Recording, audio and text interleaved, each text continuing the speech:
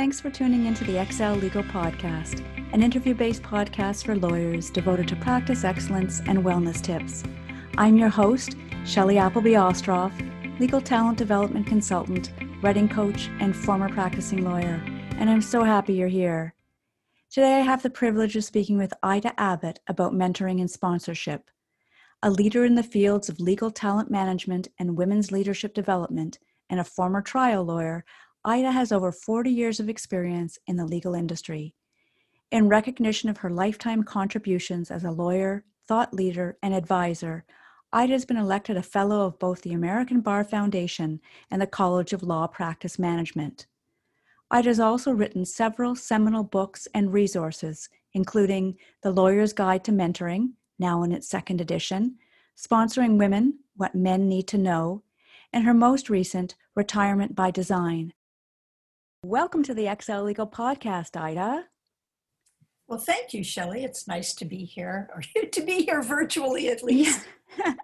Well, thanks so much for being here virtually. With the frenetic pace and time demands and competitive pressure of legal practice today, do you think that lawyers should still be making time for mentoring? Actually, I think they should be making more time for mentoring now because people need connections more than they did before. How would you define mentoring? Because I know I've talked to so many different people and read a number of resources about mentoring, and I see so many different definitions. Mentoring is an ancient concept. There's nothing new about it at all. The term comes from Ulysses, from the tale of Ulysses, when Odysseus goes off to fight the Trojan Wars, and he leaves his son in the care of Mentor, his trusted friend.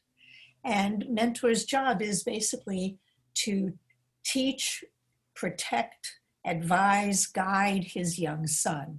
So the term comes from that because those are the principles that really are associated with the concept of mentoring. But mentoring in the workplace does have some specific dimensions to it that I think are important to remember. And so for our purposes, because I think most of your listeners are going to be thinking about mentoring in terms of careers and work and what happens to them at work, is basically a collaborative learning process that's based on a personal relationship, and I'll talk more about that if you like, because that's really the key to this. And in that relationship, one person helps another person to develop as a professional and to achieve career goals. And there are different aspects of mentoring we can talk about, but the idea behind mentoring and what makes it unique is that it is based on this relationship. It's personal. It's two people. It can be a larger group, but not a very large number of people in the group where people can learn from each other and guide and help each other. But typically, it involves a relationship where the better I know you, the better I can help you, the better I can understand what your needs might be and how I can help you.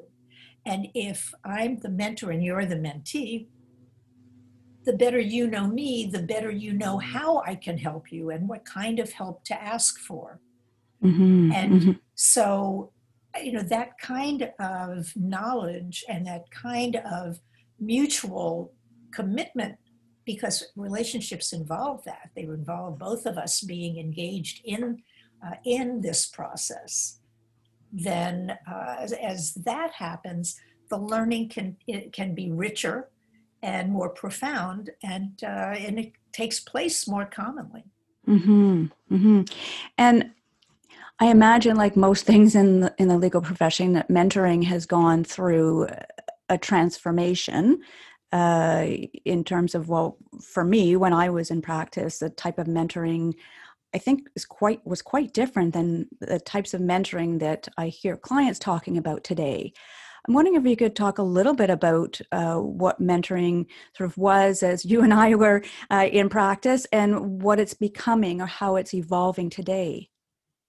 Well, there are the basic fundamental principle that I just described about learning in a personal way.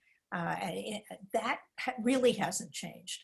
But there are a number of things that are evolving, continuing to evolve. The first one is that when we started, and probably, worked, was in the profession several years before you. It was a long time ago when I started. You and me both. Mentoring was totally informal. Mm-hmm. And usually there weren't very women involved. There weren't people of color. It tended to be a lot of men, white men working together. And it was very easy for relationships to form because, I could look at another, if I were a man, I could look at this young man and think, oh, I see that person. I see myself in him. I can Mm-hmm. relate to him. We worked together very closely because firms were smaller and people interacted far more than they do today. Excuse me. And so the relationships tended to form organically. Mm-hmm. You saw each other a lot. You interacted a lot. I knew how much I could trust you to do the work I asked you to do, whether you would perform, whether you were really, really insightful and took initiative, or whether, I really didn't think you were going to go very far. So if I were a mentor making those decisions, I would decide how much time and effort I was going to invest in your career, but I didn't do it consciously. I didn't, call myself a mentor or anything like that. I was your boss. Mm-hmm. And so as we worked together, these things, the relationship took place, the learning took place every day and informally. As firms grew larger and more diverse, really in the early 90s is when it started, late 80s, early 90s, firms really didn't have, associates didn't come in to have those kinds of experience. And it was much more difficult for people to have that kind of organic mentoring. So firms started mentoring programs. And the idea there is, and it is still there today, that we want to make sure every associate who comes in at least has an opportunity to work with a mentor. Mm-hmm. And somebody who is assigned to you will then have the responsibility for helping you inculcate the values of being a professional, the values of the firm, the kinds of things you need to know to become a good lawyer. And so firms started those programs, and the early programs basically, and I should say you shouldn't limit it to early programs. There are still way too many mentoring programs that basically consist of, Shelley, welcome to the firm. Ida's your mentor. Go have lunch and mentor. Mm-hmm. Right. And what does that mean? As you pointed out, people have different views of what it means. How do you even start? What do you talk about? And then when you'd meet, the conversation would be something like, so how's it going? And you'd say, fine. And,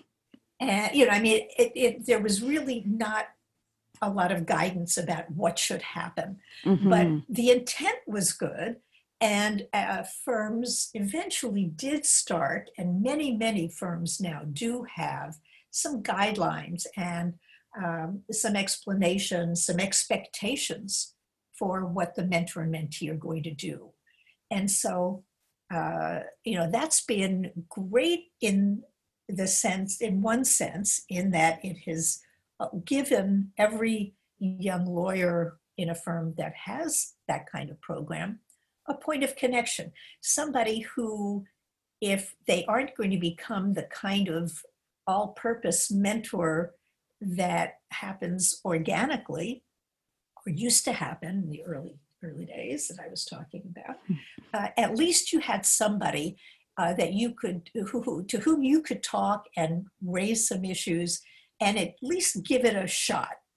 Mm-hmm. You'd get started, and hopefully from that, you would learn how to find other mentors, informal ones or more formal ones.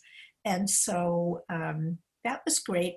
The unintended consequence of that is that many people in programs or in firms that had programs came to think of mentoring that happens only in programs, and they follow checklists of things that they ought to be doing, but they don't really get to the core relationship that I was talking about, where where a mentor can actually have a transformative effect on someone when they know what is needed and how to help them to become successful, the successful lawyers they want to be. Mm-hmm.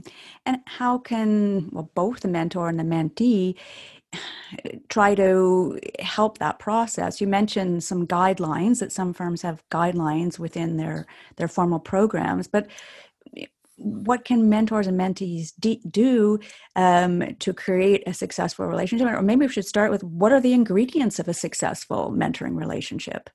Okay, and some of those ingredients are things like interest in each other, taking an interest.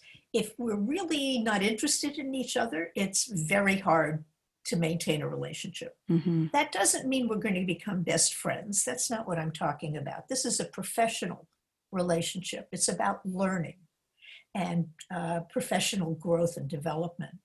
So, having at least an interest, a curiosity about each other, exploring that to see where do we have something in common that would make it easier for us to talk, easier for us to raise the kinds of career issues or competency questions that need to be discussed in terms of career and professional development. So you have to kind of start out with some level of curiosity and interest, mm-hmm. and you take that as far as you can. If there is enough of that, the relationship can be built on a solid foundation.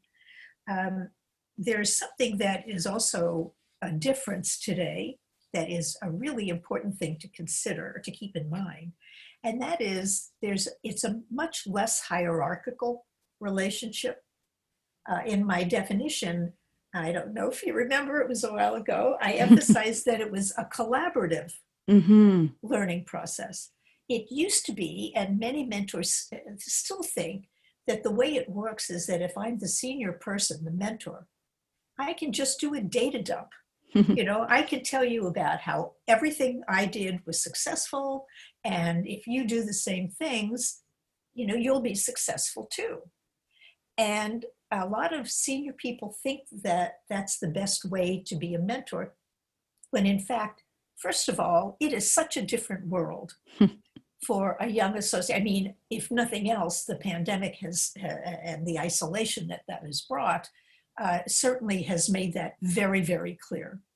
And if the way you became a successful partner was by taking your clients to ball games and playing golf for hours a day, the chances are that the young lawyers in your office are not going to be able to do that for a while. Mm-hmm. Many of them have kids and they're working so hard, and both husband and wife, or both spouses are working so hard that they don't have time to just go spend, all afternoon on the golf course, even if they can do that with masks. So it's important to recognize that as a senior lawyer, there is an awful lot you have to impart, but there's also a lot you have to learn. Mm-hmm.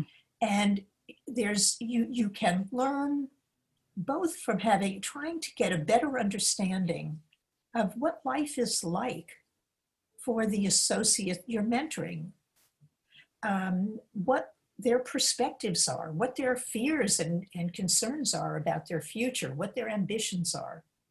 And that helps you both not only to become a better mentor, but to become a better leader in your firm. first of all, to become a better lawyer, because you ought to have the skills anyway when you're dealing with clients to try to understand things through some empathic process where you can see where the other person is coming from, what their needs are, what their concerns are. So, the kind of listening skills and empathy and um, those kinds of interactional skills are really important, and you can learn those better from when you're working with a mentee, because even though you may not be thinking that that's the natural place to learn it, it's a great way. And if you're leading the firm, if you're leading a team or a practice group, you need to know what's going on with the people you're trying to lead. Mm-hmm. And these are people you hope, if you're bringing them into your firm, you hope they're going to be the future partners and leaders.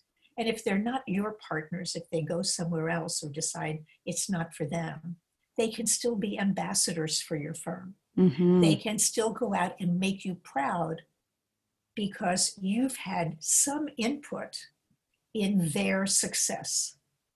And many times you get a lot of not only personal satisfactions, but many mentees rise to positions where they can benefit you in terms of your leadership, in terms of your work and your business, your reputation, personally, as well as being part of the firm.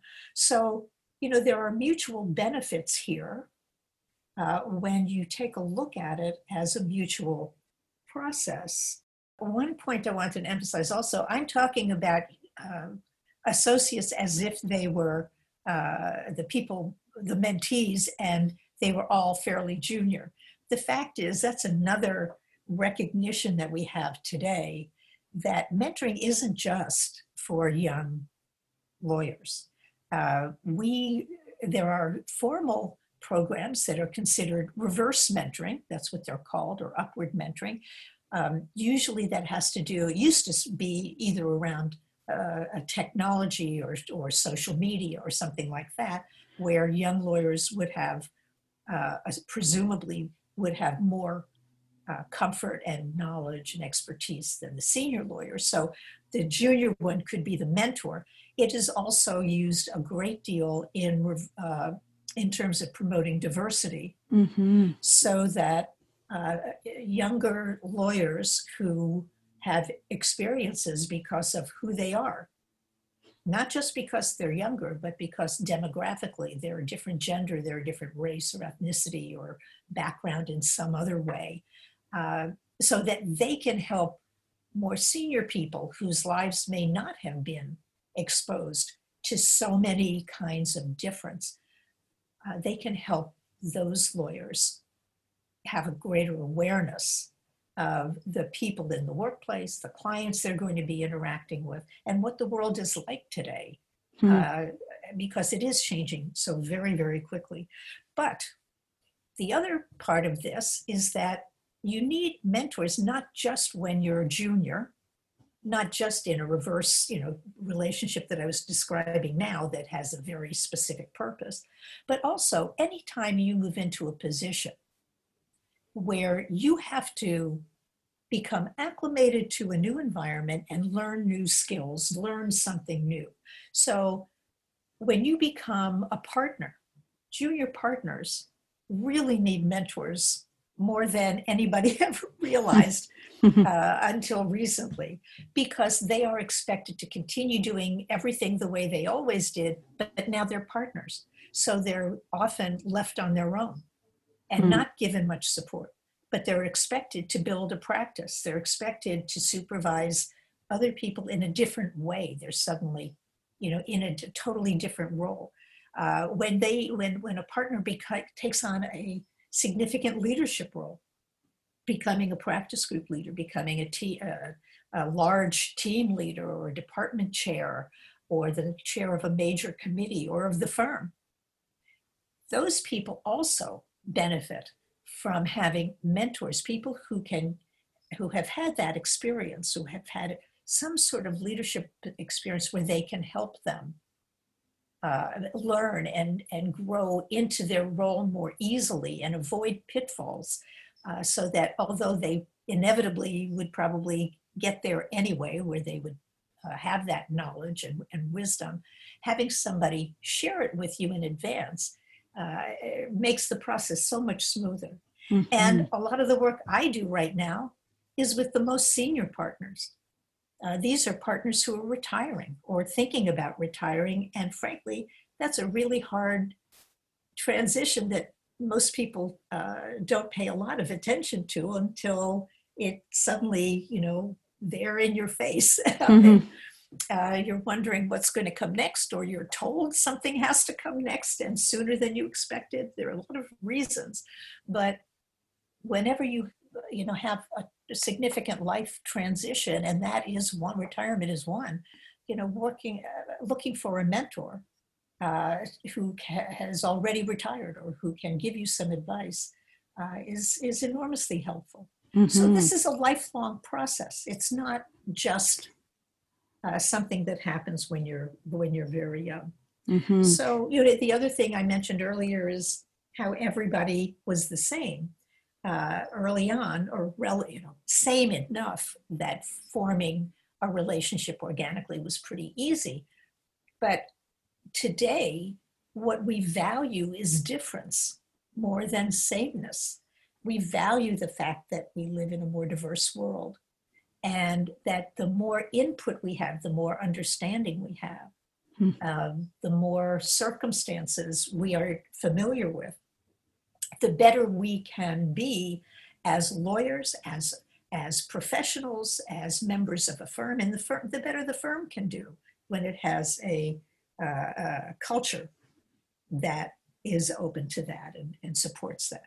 So anyway, why don't I could go on. No, it's a lovely further, listening so, to you. No, it's very illuminating the way you see mentoring today, and particularly because I sort of came up through the ranks under sort of the old traditional view of mentoring, and this idea of a relationship developing organically, we don't have that many opportunities for that these days.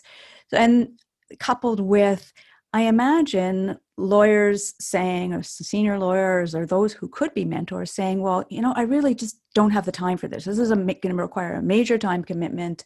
I'm not sure if this is something I'm prepared to take on along with all my other commitments.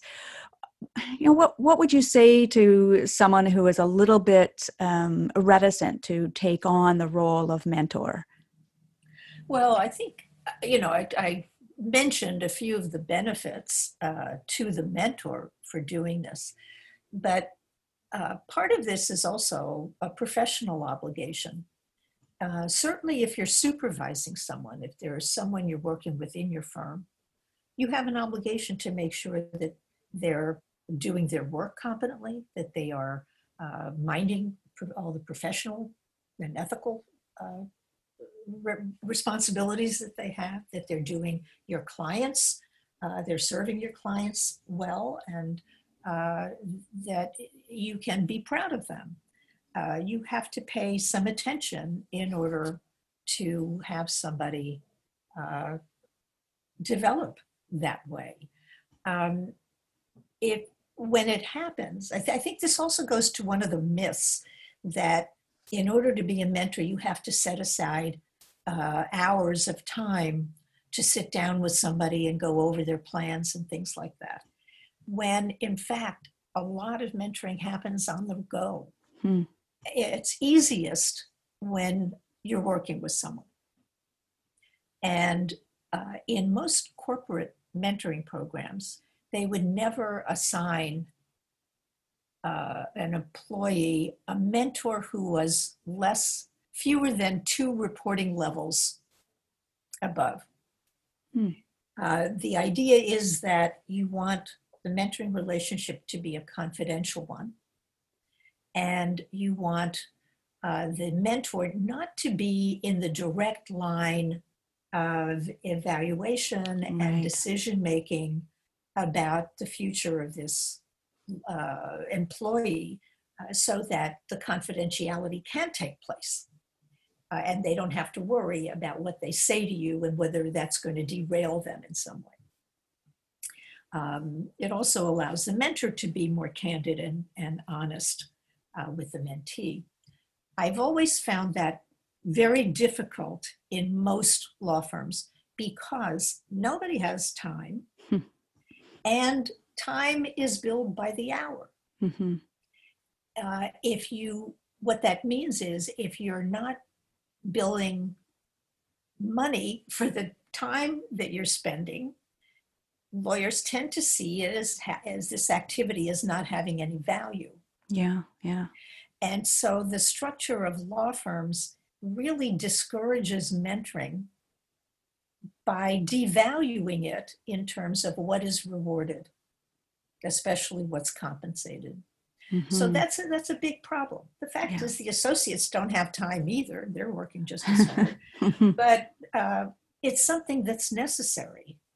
And if you're running a firm and you're bringing people in, you do have an obligation to spend some time with them. If you can do it in the course of work, it doesn't feel like mentoring and it doesn't take extra time. And in fact, many things you can bill for because you're working on projects together. You can, do things like invite your mentee to sit in on a phone call with a client or on a settlement conference or during a negotiation. Have them shadow you, have them watch, have them listen, ask them questions, ask them about their work, and then, or when they come and they ask you a question, don't simply give them the answer. Go back to your professor in law school mode and ask them some questions to, use a Socratic method. Try to get them to think. It's important not only because it allows them to think and come up with answers, that are satisfying, and they also feel more confident about their own ability because you're paying attention to them, but it also gives you some insight into how that lawyer is thinking. And if they need to have some correction because they're missing points, or you can be incredibly impressed because suddenly they give you these brilliant insights, and the insights only came out because of questions that you asked them or challenges that you presented. It doesn't mean you don't give them criticism or you aren't tough on them. But the point is you make sure that you listen and pay attention and do that in a very active way. Because first of all, what they want is what we all want. They want somebody who cares about their success and who is paying attention to make sure that they're going in the right direction. Years ago, I met a lawyer and we were having lunch. I was in another city and I didn't know him. And he told me his daughter had finished law school and she was coming to the Bay Area where I live and was interested in finding a job, but hadn't found one. And I said, well, what is she looking for? Maybe I could help. And he looked at me with this puzzled look on his face. And he said, she wants to go somewhere where they care about her. And, I thought to myself, that's the most cockamamie thing I ever heard. I mean, we all want that. And how is that something you expect as a young lawyer? You're looking for a job. And then I realized what she was doing was expressing, and we talk about all these generational differences. I think the biggest difference is that some, younger people are willing to say what they want. Yeah. And to be more direct about it. And most of us want the same thing. We do want somebody who cares about us, who sees us as more than a billing unit. And it doesn't take much to do that. It doesn't take much. It means showing an interest. Yeah. It means listening and asking questions that are meaningful and pertinent, that aren't rote questions that you read off a crib sheet or something. And it's not, and it's taking yourself out of the equation, thinking about when you were at the stage of being a mentee, would you ask that kind of question, or would you be so direct? Probably not. But it doesn't mean that isn't what that person needs. I find that often we have preconceptions, and again, it goes to the importance of listening. We think we know what the person needs or wants, but we haven't really listened. And I think that goes for me too to another question about sort of setting the terms for a mentoring relationship. Like, oftentimes we can have mentee and a mentor can have very different expectations. And I wonder how that factors in. Do you see that happening in the more successful mentoring relationships? I do. Sometimes it is actually laid out. Certainly in a lot of mentoring programs, that's what they want you to do, is to lay out some specific goals for the mentee. And then you can, when you meet, you can spend your subsequent meetings kind of getting progress reports, seeing how the associate is moving toward those goals. And then, giving advice when needed and that kind of thing. So certainly if you're in a program and the expectation is that there will be some sort of outcome, then it's really, really important to do that.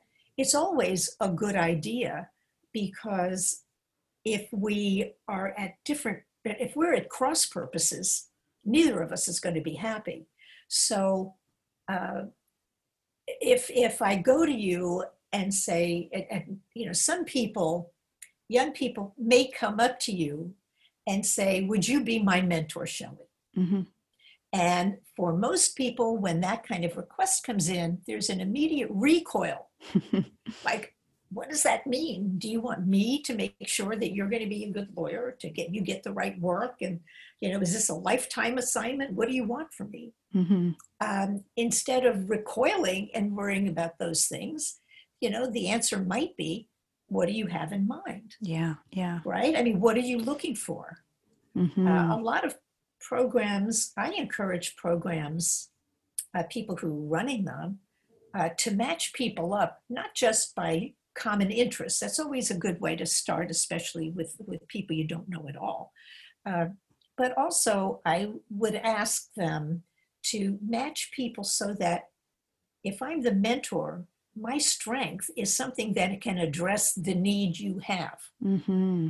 So if I need, if I am one of these people who isn't very social, but I'm a great lawyer, I'm a great writer.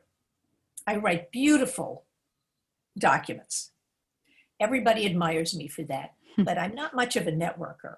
I'm happy sitting in my office. I'm your classic introvert.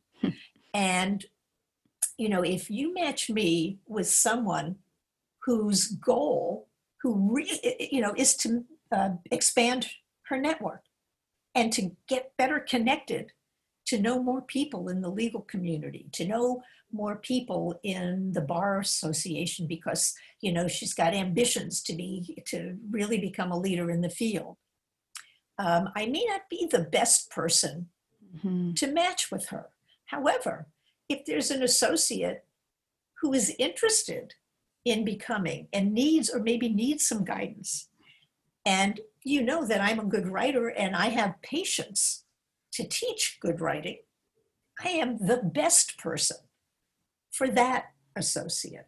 Right. So to the extent that my skills match your needs, we can have a better outcome if we're looking at skill building, if we're looking at developmental issues in particular.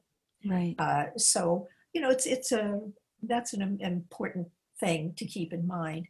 But it's always a good idea to have some understanding of what you want to accomplish. Yeah. If we're going to be in a mentoring relationship that, is expected to go on for a year or 2 years or 3 years, what will be different about me, about both of us really, at the end of that period, because of our working together in this? Mm-hmm. So having that in mind also just makes it easier. It saves time. If you're worried about time, have an agenda for the meetings, keep the meetings to time limit, check in between so that it's not limited. If you need me at some point, you should feel comfortable calling me or contacting me in some way. If we're in an office ever again, dropping in. When I hear from associates about what they really like the most about their mentors, they all say something like approachability. Yeah. The door was open, really. It wasn't just, that it was physically open. This person really was okay whenever I went in. And if it was a bad time, they would say, come back later. But I knew that I could count on them to listen to me, to answer my question, to be there when I needed some help. Mm-hmm. Mm-hmm. And, did it in a non-judgmental way. It was open to having either. That, I have to say that comes up more commonly than any other trait. Interesting. Yeah. And I think it's, someone's showing a genuine interest and they're being authentic and they're being thoughtful about the relationship, but it's not just, okay, well, let's have lunch every now and again. And like you were saying at the beginning of our discussion, yeah, so how's it going? Mm-hmm. Yeah. And this just reminded me of something else, another term I've heard bandied about a lot these days, that of sponsorship. What is that, and how is it different from the type of mentoring that you're talking about? A lot of people see sponsorship as a totally different process. Okay. And that's fine. I see it as the highest, most desirable kind of mentoring and the most beneficial. A sponsor is a champion. Sponsors are much more involved and active in advancing your career. So to give you just the easiest kind of example, as a mentor, I would give you advice, right? So you would come in and I'd say, Shelley, I think it's really going to be important for your career to meet some of the people in the other practice group because they're really powerful. And you need to know more people in the firm. And these people would be a good place to start.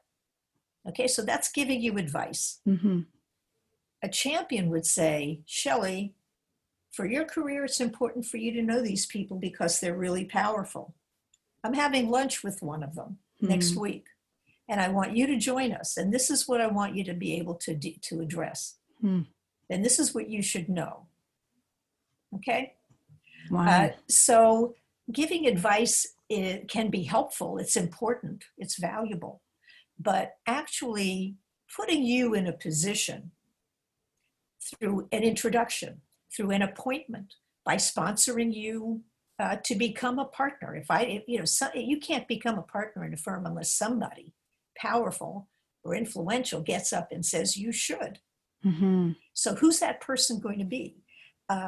That's what a sponsor does. Right. But that presumes some degree of influence. So anybody can be a mentor if they know a little bit more than you do about something.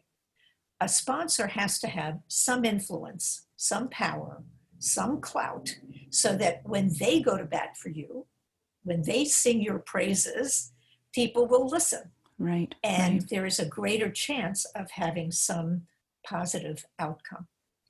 Now, many mentors become sponsors, and some don't. Some sponsors may not really be mentors. They're not quite, they have their own motives for wanting you to succeed. And, so they're not necessarily the same. But from what I've seen, most sponsors, they have to know you. I mean, nobody is going to risk their political capital or a client relationship by giving you a position, putting you in a position where you might fail. Mm-hmm. So they have to know you and trust you well enough to know that, to advocate for you in a serious way. Yeah. And it sounds like everybody could use a sponsor. You bet. Yeah. Wow. Wow. And you mentioned, sort of the relationship that's evolved over time that may lead to someone moving sort of from your mentor to your sponsor, and really knowing the type of work that you do and being able to vouch for you. But, how, if that hasn't happened, how would someone be able to find that all important sponsor? Well, I mean, some people might have the nerve to go up and ask directly, but that's a pretty gutsy move, Mm-hmm. unless it's somebody who who you know well. When you know somebody really well, you have a strong relationship. You can walk up and say, "Listen, this is what I want in my career, and in order to do that, I need A, B, and C. We've worked together a long time. Do you feel comfortable doing this for me, making this introduction, advocating for me for this particular role as a chair or some appointment or something?" And so you have to be much clearer about the career issues you want, Mm-hmm. because you need to be very targeted, both in your goal and in finding the right person to advocate for you. It's the better somebody knows how good you are, the easier this is. Mm-hmm. Mm-hmm. But it's and it also, by the way, it assumes that you've got a track record. Mm-hmm. Right? I mean, if I walk in and I'm a brand new lawyer, I would love to have a sponsor who made sure all the right things came my way. But I have no track record. If I have proven myself over a period of time, and people know I have a strong work ethic, I'm smart, I'm doing, I'm ambitious, I determined to be the best lawyer I can possibly be. People respond well to that when they see it. And so that becomes, you have to set the stage, you have to set yourself up as someone worth sponsoring. Mm-hmm. And you have to make sure people see you do it. I was going to say, yeah, because I think just some of the work that I've done, I found that a lot of people are quite reticent to sort of highlight their accomplishments. They feel that, oh, the firm should know that I've done this, that, and the other thing. And, I see that all the time, that people are very concerned about saying, look at me, I'm doing this, and I might be worthy of you sponsoring me, or something to that effect. I think that's something that I'm hoping we're going to see more of in the profession, probably from both sides. I think that the senior lawyers can be more on the lookout for what the junior lawyers are doing, and really become a little bit more involved in the day-to-day. Well, sure. We hope so. Yeah. And it's wonderful when that happens. But, I think most of us, especially when we tend to worry a lot, we have a lot of self-doubts, and most professionals do. We assume that people are paying attention to us, and seeing the negative stuff. We always worry about that. But everybody is busy and wrapped up with their own concerns. Mm-hmm. And so I think it's a lot to expect, unless if you work with somebody all the time and it's just the two of you, or there are only 3 or 4 of you, everybody knows each other, it's a very tight group, that's a different story. Right. And you can expect that the senior person is looking at you and looking out for you too. But if you're in a large firm, if you're in a large department or a large office, whatever, and certainly now that we're working remotely, You Yeah. can't make the assumption that anybody is paying that kind of attention to you as specifically, because there are so many other things in their lives and in their daily responsibilities. Mm-hmm. And so you're not going to be the top priority. Yeah. Yeah. Yeah. And so, I mean, it's wonderful when it happens, and often it does, but I don't think that's a realistic expectation. And that's why it's important to be very clear once you have somebody's trust and you want them to be a sponsor or even a mentor for that matter, then you can approach them and say, this is what I'm trying to do because I want to perform at a higher level. And this is what I'm looking for. Could you help me with this? Then it becomes a very realistic ask. Mm-hmm. But that's very different from going up to someone you hardly know. Yeah. And saying, I need this. Will you do it for me? Right. We know what the answer will be. I mean, people may say yes because they want to be nice. And I'm in the business. I had someone call me from Australia one day, ages ago, before we were all on the internet for everything. I think she may have actually called me because she knew I did a lot of work around mentoring for lawyers, and she was a lawyer in Sydney in a terrible predicament and had nobody there. So I responded and wound up mentoring her from across the globe.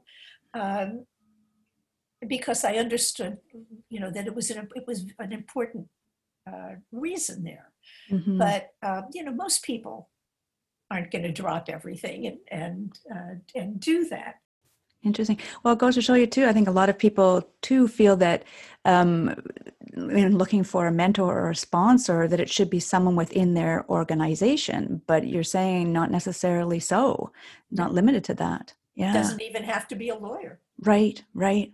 A friend of mine who went out on her own, she was a lawyer who left a firm and started a practice.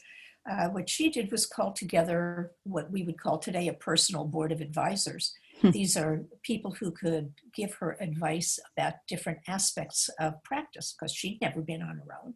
And one of them, she used to meet with them from time to time and bring them together once a year and take them out to breakfast or lunch and to thank them and help them get to know each other. But one of the people in that group was an insurance salesman she knew. And she said, I can't sell the way an insurance salesman sells. That's not what I need, but I do need to have an understanding of sales and the whole process. And who better than somebody who does this every day? And so, she was able to to enjoy his mentorship, even though it was not exactly, she wasn't going to apply it immediately and in exactly the same way. Right, right. Fascinating. Oh, that's wonderful because it really sort of widens the pool from which to choose or to draw from. I just wonder, you have so many different things going on yourself, and have you got any projects on the back burner or things that have been moved to the front burner now that we're all home and not traveling around as much? Well, just before we went into lockdown, I have a new book that was published in March called Retirement by Design, and that is a workbook to help people apply design thinking to planning whatever they want to do next and kind of taking an inventory of where they are now, where they want to go. So it's for people who are, in their, I don't know, could be any age. I know people in their 30s who are already starting to design their retirements. But, all of the travel and the book promotion that was scheduled for the spring and early summer had to be put on the back burner. Right. So, that is definitely something I'm looking forward to adapting to our new environment. It's something I've been working on. So how to get that out there. right. And how would we find the book, and how would we learn more about you? Well, my website is idaabbott.com, IDAABBOTT.com. The book can be bought from almost any online seller, and there are links to some on my website. There's a page about my retirement coaching and advisory services there. Okay, terrific. So if I create a link to your website in the show notes, that would be a good place for people to start? That would be wonderful. Okay, and then they can find your other bestsellers about mentoring and sponsorship. So the Lawyer's Guide to Mentoring and Sponsoring Women, What Men Need to Know. So two really, really important resources in this ever-changing area. So, yeah. Any final words, Ida? Oh, I think I've said plenty, and I hope people do enjoy mentoring relationships, mentoring processes. You asked me about elements of successful relationships, mentoring relationships, and enjoyment is, I think, an important one.